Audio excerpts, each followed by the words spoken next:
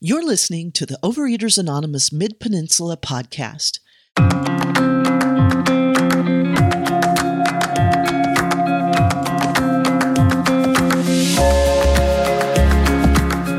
Overeaters Anonymous is a fellowship of individuals who, through shared experience, strength, and hope, are recovering from compulsive overeating.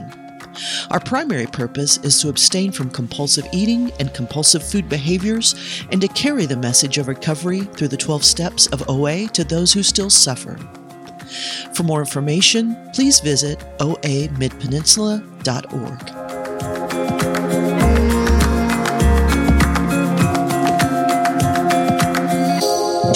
Hi, I'm Donna. I'm a recovered compulsive overeater and bulimic.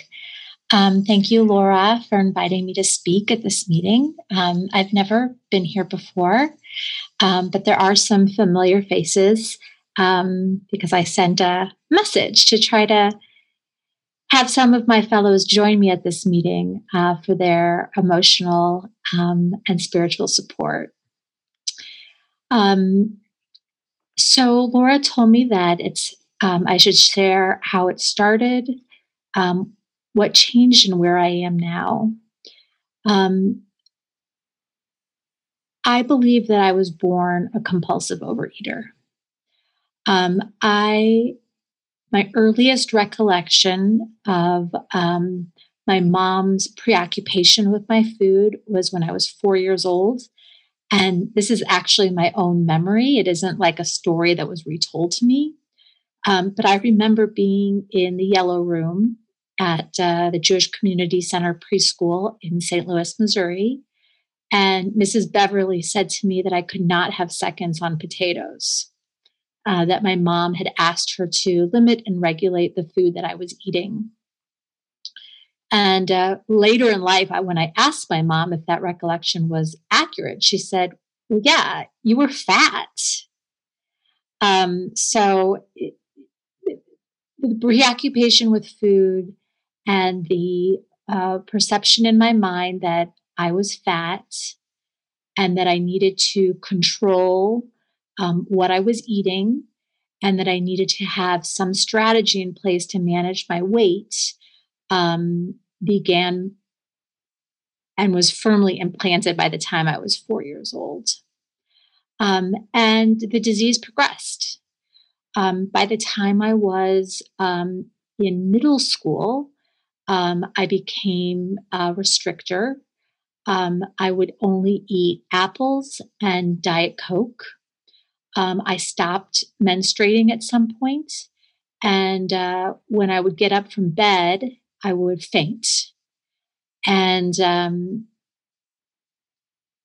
high school, I started playing field hockey. And there was some danger in fainting with a bunch of girls and sticks. And so that's when I discovered the quote unquote magic of bulimia. And I started binging and purging. And I would purge by vomiting. I would purge by laxatives. I would purge by compulsive exercising. I would purge by sweating in a sauna. I would purge by spitting in a cup. Anything to make the number on the scale read back to me that I had worth and value. I was a success, and I was, I guess, performing well in life. While all of this preoccupation with my weight and food was going on, I was a straight A student. I had a lot of friends, and I grew up in a very dysfunctional home. My father is a Holocaust survivor, and my mom fled communist Romania. And in therapy, I had a therapist who once said to me, although I was growing up in the suburbs of St. Louis, my parents brought the gulags of Eastern Europe straight to St. Louis. The bulimia progressed. I finished my undergraduate degree in 3 years with a 4.0.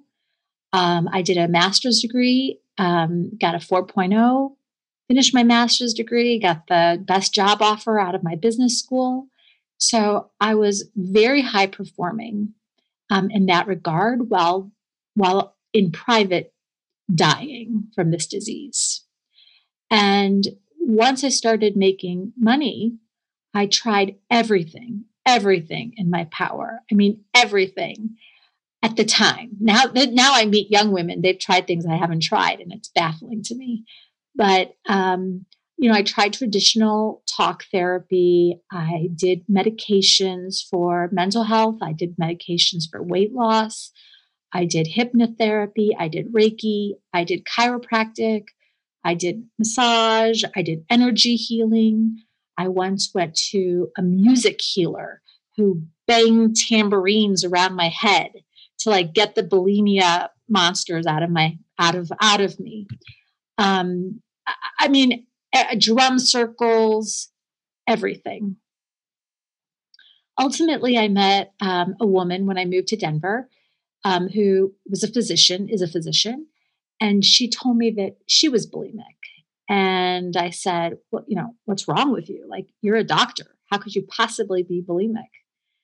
And I said, is there anything that would help me? And she pointed me to OA. She said that when she did her medical school training in New York City, she went to an OA meeting every single day.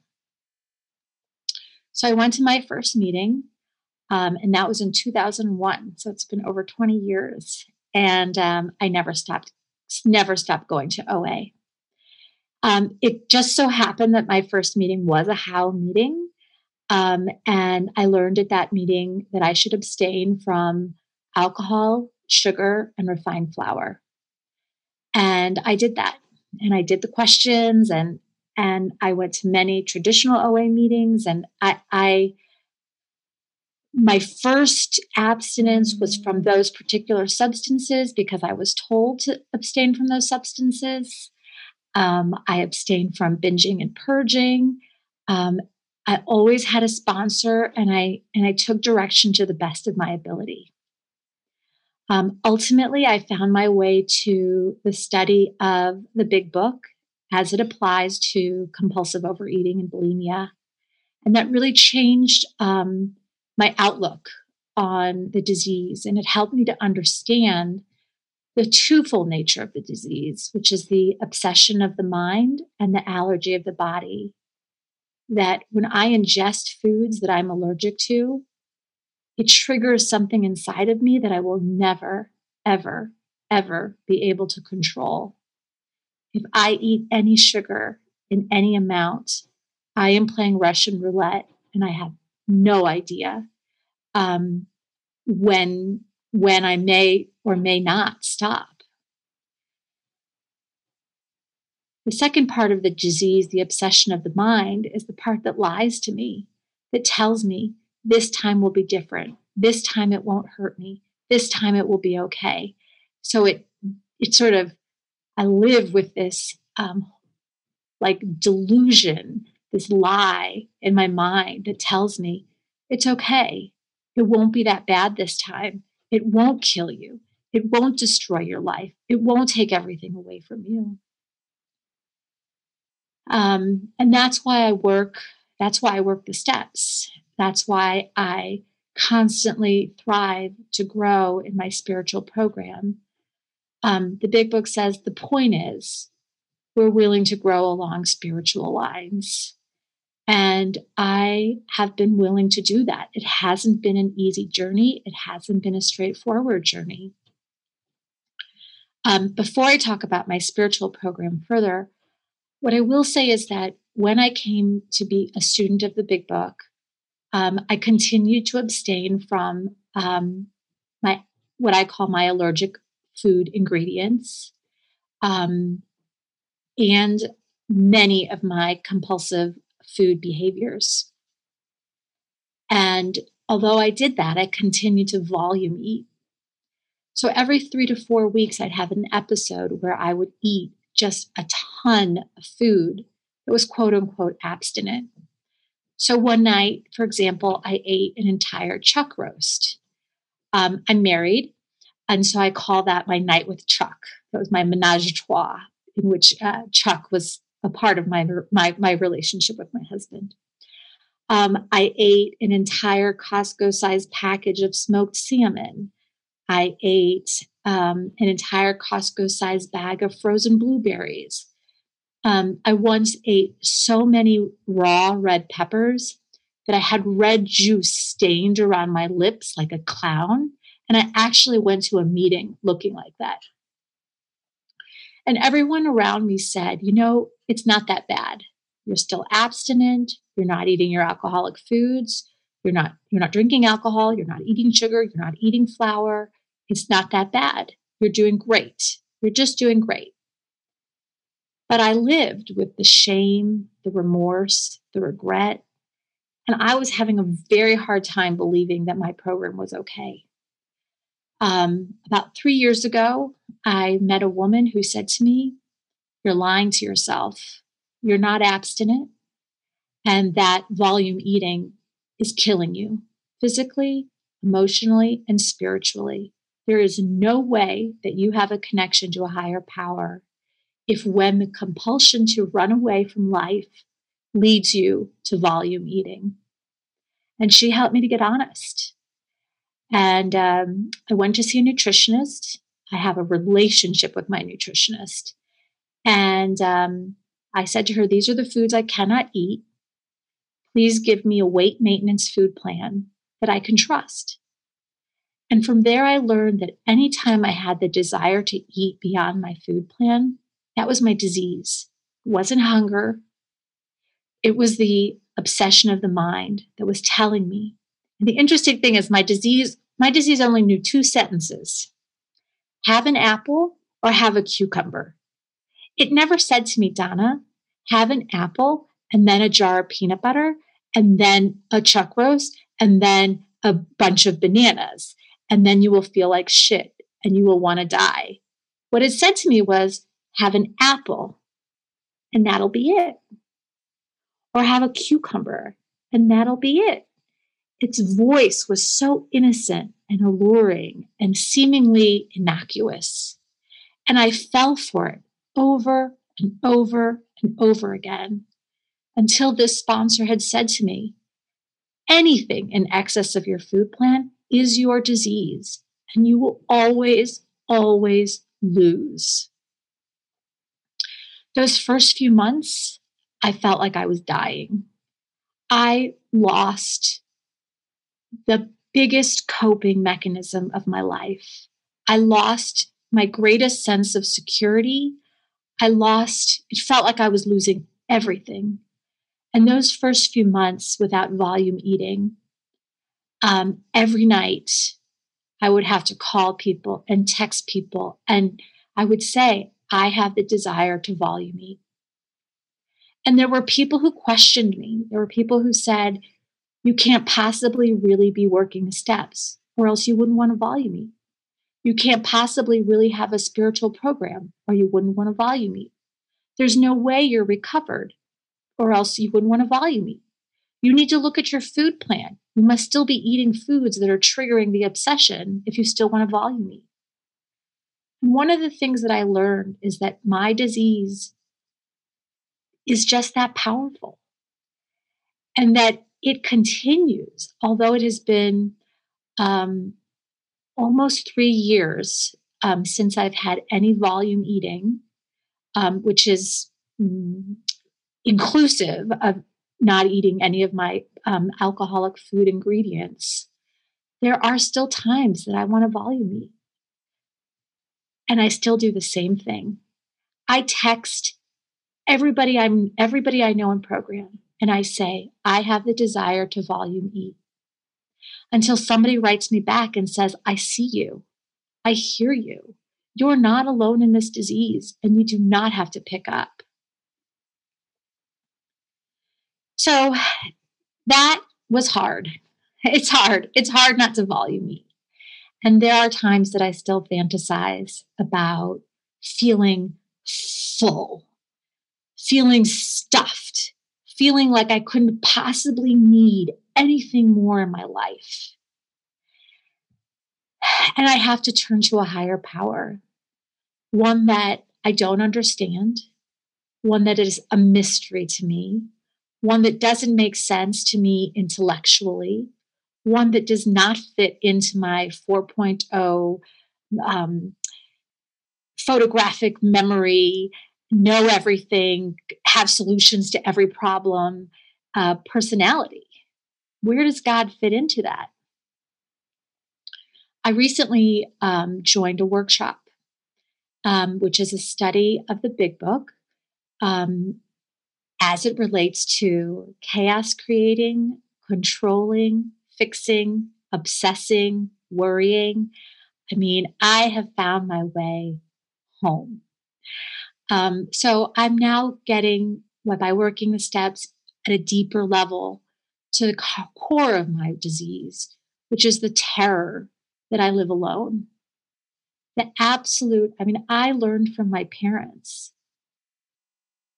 that Jewish people are hated, that I am not safe, that at any time somebody could come to my home and say, you need to leave. You need to go. People want you dead. My grandparents lived in Israel, and we would go in pairs. My brother would travel with my mom in the summer, and I would travel with my dad in this winter. And my dad would say to me, this plane, and this is before 2001. This is before 9/11. Like, my introduction to terrorism began in the 70s. And my dad would say, this plane could blow up. We'd be in Israel. This bus could blow up. Just constantly. Everybody hates you. Everybody wants you dead. You need to have enough cash on hand to run. I had a preoccupation with death. And I would ask my dad in the middle of the night, I'd wake him up, do you think I'm going to die tonight? And he'd say, no, I don't think so. Is there a God? No, we're just animals. The worms will eat us when we leave this life. There's nothing. Don't believe in anything. And so with that prejudice, with that obstinacy, I came into the rooms that told me I had to have a power greater than myself. I cannot fight this disease alone. No human power can help me fight this disease. And very, very recently, I've come to see my higher power as the beloved mother that I never had. Although I don't have any personal experience in any human relationship of unconditional love, radical acceptance, soothing, comforting, reassuring, I have to believe that can be found in a power that is greater than all human power, that it can protect me, that it can soothe me, and that it can comfort me. In the years of my recovery, I got married, which, believe me, when I was bulimic, I didn't have time for any kind of relationship. To a wonderful man. I had 5 miscarriages, but I do have 2 children, 13 and 10. I'm raising them entirely differently than the way that I was raised. I changed my profession to one that I love and that I thrive in. I've traveled the world, and I've continued to be a fellow and a sponsor and a traveler in these rooms of recovery. I have friends outside of the rooms that I can say have been my friends for over 30 years. When I used to cut people out of my life, I used to kill people. If you crossed me, you were dead. Dead. 2 minutes. Thank you, Michelle. So my life is altered, completely and totally altered. There was a man in OA who's done a lot of speaking. He travels and now Zooms all over the world. He's lost and maintained 500 pounds. And I did some step work with him. And he said to me, Donna, your life is like science fiction. Women would line up in the streets to have your life. And despite hearing that, I didn't think there was a God working in my life until very recently I realized that it was my prejudice that was telling me if I was still preoccupied with death, if I still had fear, if I still didn't understand what happened after we die, then there's no God. But now I can see that that beloved mother of mine gives me so much and loves me so much. I just have to keep going back and seeking that love. I have to make the decision to seek it and to be conscious of it. And with that, I will close. And thank you.